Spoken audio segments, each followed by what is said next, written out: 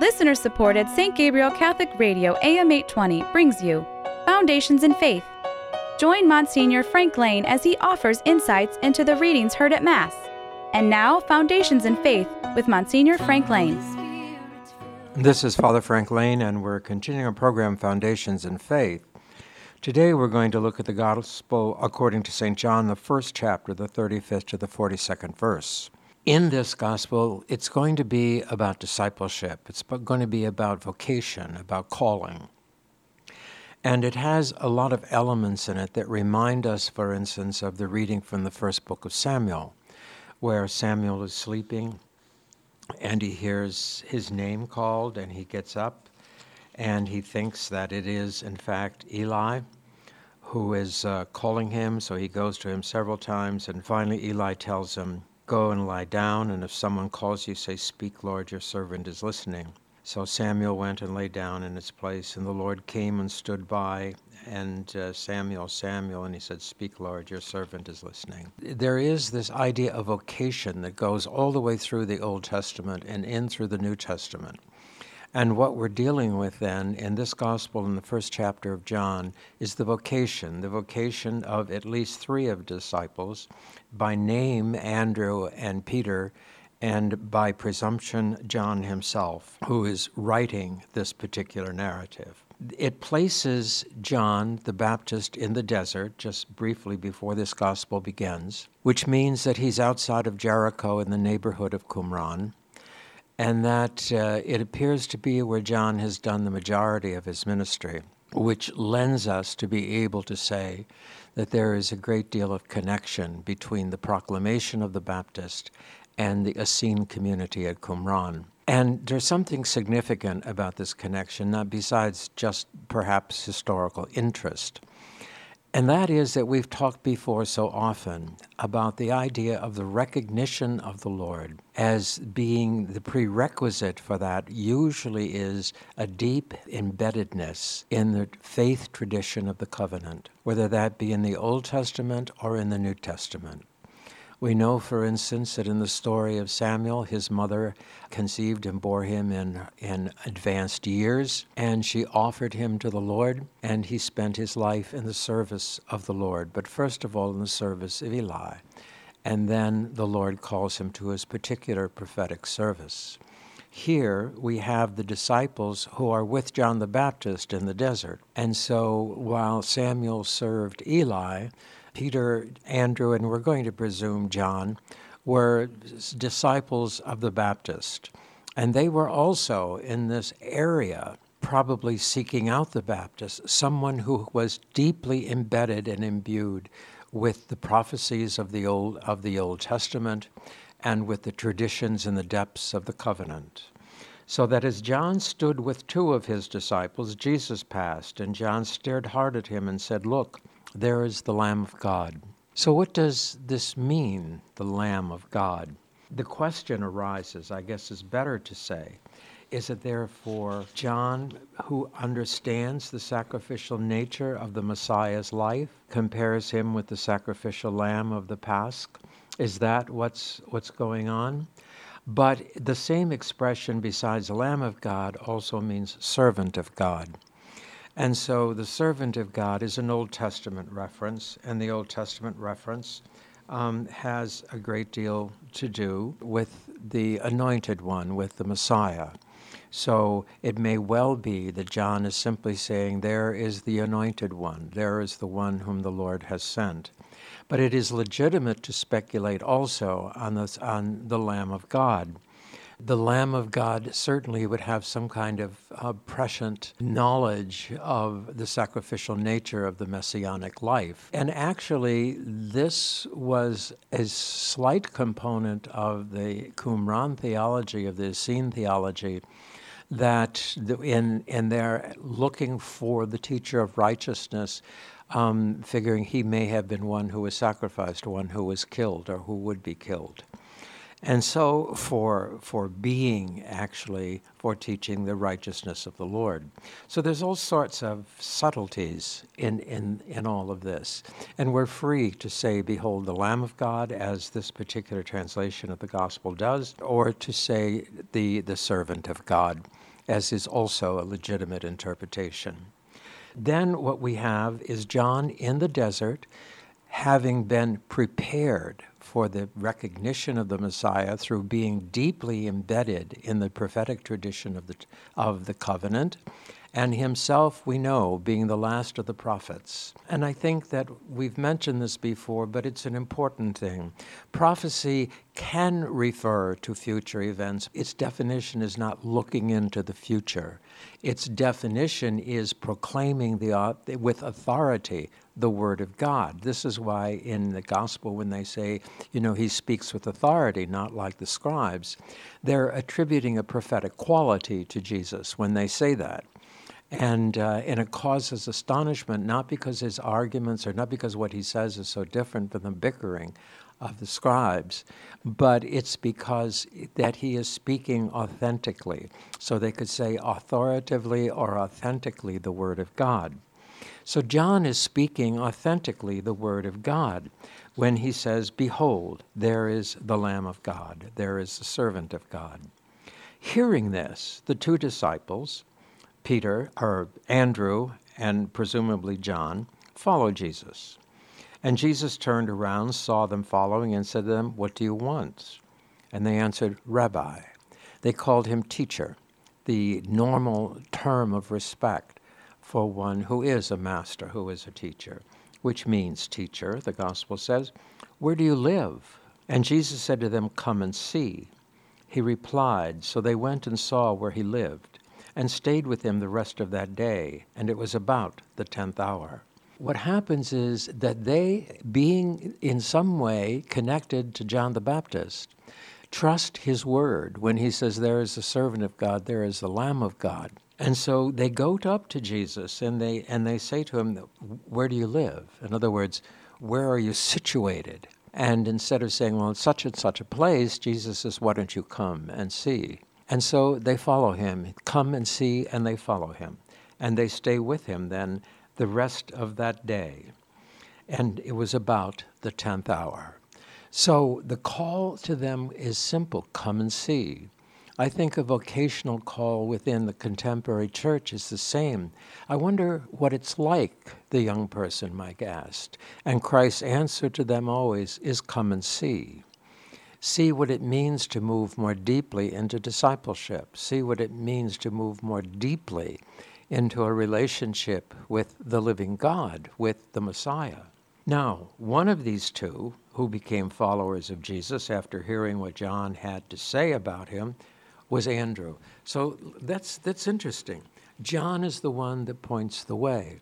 He is the prophetic figure, but he is the one who says, "Behold, there." This, as Christians, as Catholics, is all of our task. All of our task is to direct and to point those who are seeking in the direction that we believe deeply that the Lord is moving them, and say to them, why don't you go and see where the Lord is inviting you? Why don't you go and explore? A lot of hesitancy about vocation in the contemporary world, more so, I suppose, than there used to be. I don't know. There's skittishness about it in a lot of ways. After the sexual revolution of the 60s, the whole idea of living without actively employing our sexuality is something that seems to be unthinkable in a modern age that is filled basically with promiscuity and pornography. The other thing about, as smaller families, people will say, well, no, I don't want them to, I want grandchildren. Well, it's not, it's their life actually. And it's between them and the Lord. And what you want, you want. And if the Lord wants you to have that, you will have it. And if it's part of the sacrificial nature of your life, then you will experience it as such. I think also there is the whole idea of the fear of the scandals that have ravaged the clergy for the last 25 years. What will my son or my daughter become entangled in? And then I think there is also the whole idea, won't they be terribly lonely without a husband or a wife? That is a concern. We can look at that as the time goes on because basically it's an unrealistic concern, in all honesty, if a person lives their vocation as they should. And by vocation, I don't only mean religious vocation, except here, that's what it specifies.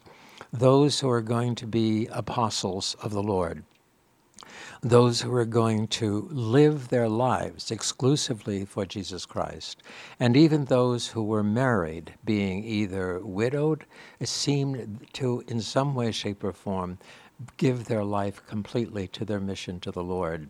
Their families are never mentioned and never part of the story. And so it can't be simply a very significant part of their public life once they decide to follow Jesus. That doesn't mean we don't know. It doesn't mean they're irresponsible. It doesn't mean that they're abandoned. We don't know what it means. But what we do know is that those who were became exclusive disciples of the Lord. So basically, we're talking in a sense about religious vocations, as we were when we mentioned the story from the first book of Samuel. Samuel becomes the prophet. And he is the one who has removed himself from his parents and his family to be exclusively available to the Lord. We go on. One of these two who became followers of Jesus after hearing what John had said was Andrew, the brother of Simon Peter. So early the next morning, obviously the disciples had stayed with the Lord. Early the next morning, Andrew met his brother and said to him, "We have found the Messiah."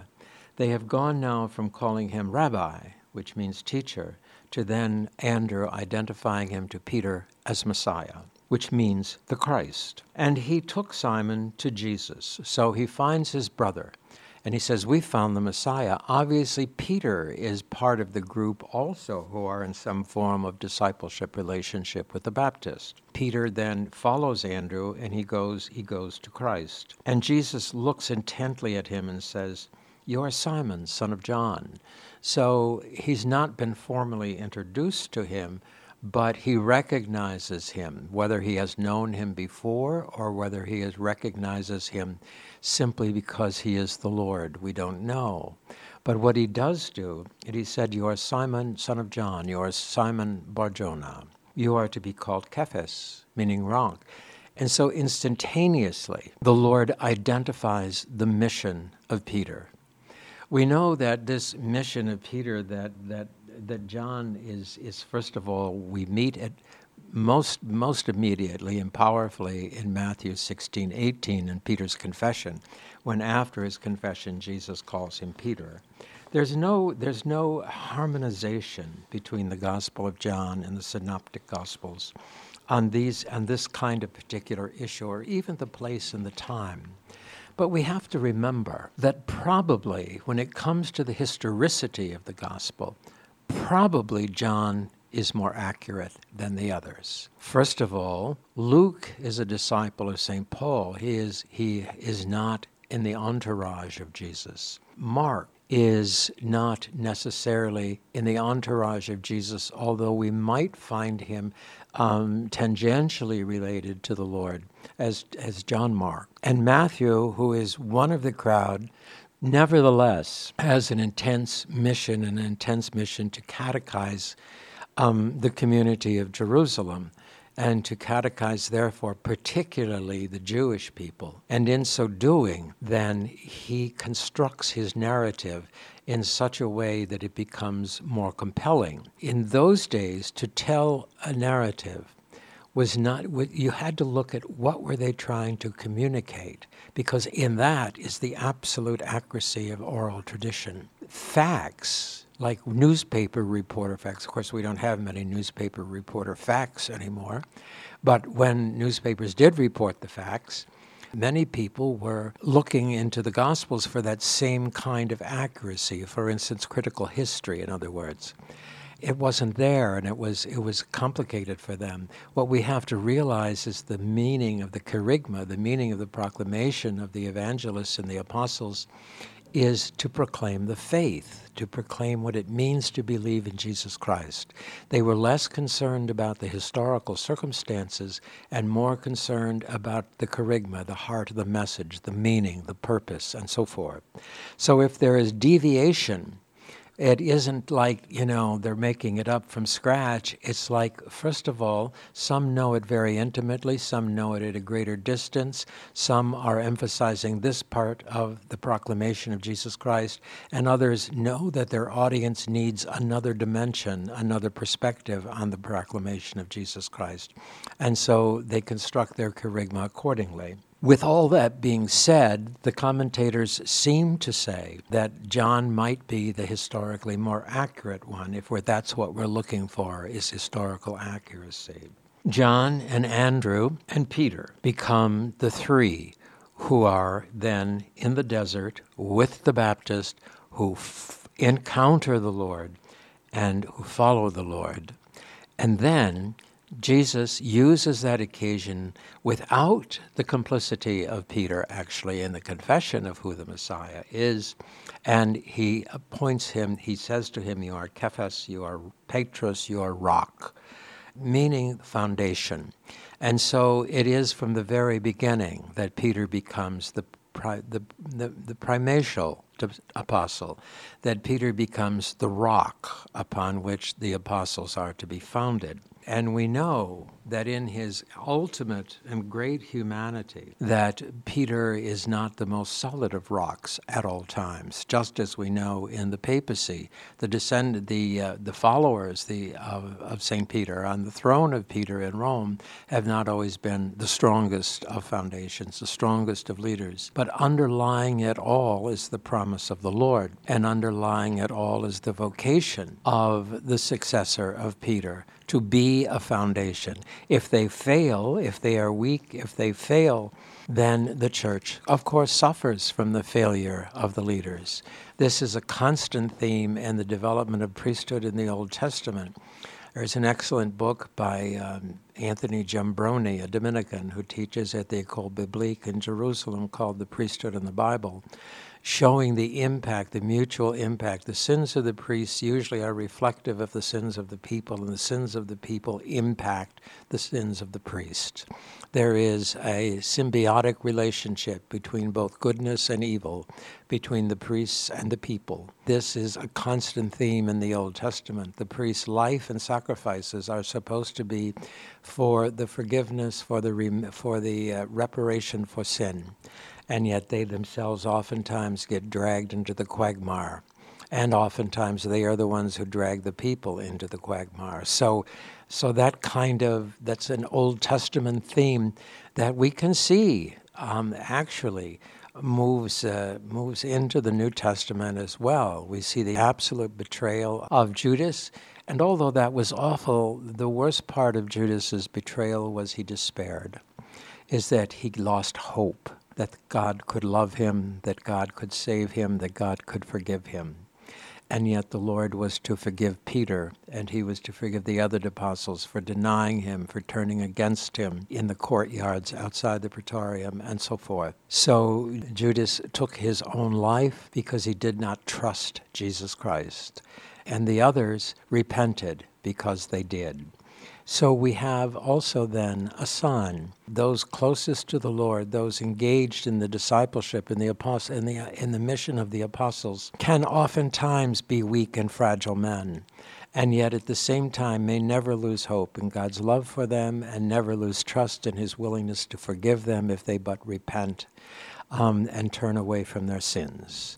And that in so doing, they also are part of the healing reality of the community, which also is steeped in sin. And the priest being forgiven, and the priest therefore trusting and honoring the Lord Jesus, can draw also the faithful with him into a reconciliation and into a reparation for their sins with the Lord. It's obvious among the 12. This is clear among the 12. Peter becomes the rock, the foundation, and he, in this gospel then, according to the calling of the three apostles, Peter then emerges as we are to know him then throughout the rest of the Old Testament and to know him throughout the rest of the life of the church as the rock, the foundation, oftentimes weak, and yet nevertheless able to be forgiven, able to make amends for their sins, able to lead the people to Christ, and able themselves to be forgiven and to be redeemed in their weakness. Jesus did not create a group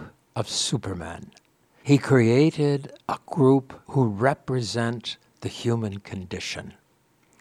That in every way, we don't know the personal moralities of their lives except in the case of Judas. And we know that he was greedy, and we know that he was a thief, and that he stole money from the common purse that was there to give basically for the livelihood of his brothers and for alms to the poor. So we know that morally at least he was dishonest and he was a thief. That much we know about him. We also know probably it is worse publicly to deny Jesus Christ than it is to steal from the community. I don't know how you evaluate the relative weight of those two crimes, really. But certainly to deny the Lord Jesus Christ is a very serious crime. And that's one that was committed 3 times by Peter. And yet the Lord loved him, and the Lord forgave him, and he went on to become a great leader and a great missionary, and a great figure and stable figure, a rock within the whole tradition, within the whole story of the existence of the people of God, the church, together with the Lord. We from this should take courage. On the other hand, we started out talking about vocation, talking about Samuel's vocation, talking about the vocation now of the 3 disciples who become the 3 apostles, John and Andrew and Peter. We know that, for instance, that vocation, the specific call to specific service to the Lord, is something that is very critical, very crucial throughout every age of the church, in every time and in every place. It certainly is a critical element in today's world as we see a backing off from a response to the call of the Lord. There is no doubt but what the Lord continues to call as he has always continued to call.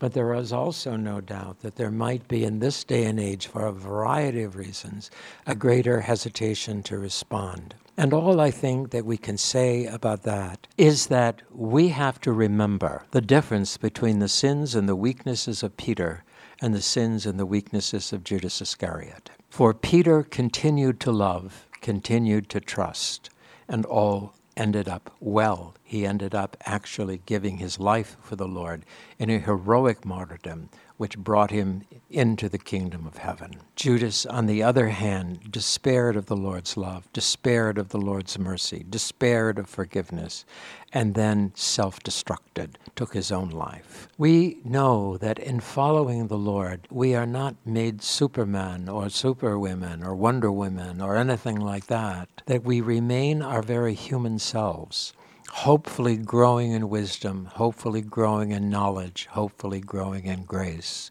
hopefully growing in a depth of understanding of ourselves, of the mission that we're on, that even when, in fact, any of us become weak, any of us fall, we must immediately repent, immediately make reparation to the Lord, and immediately continue the journey with a greater understanding and a greater love for the weaknesses of the people with whom we travel this road.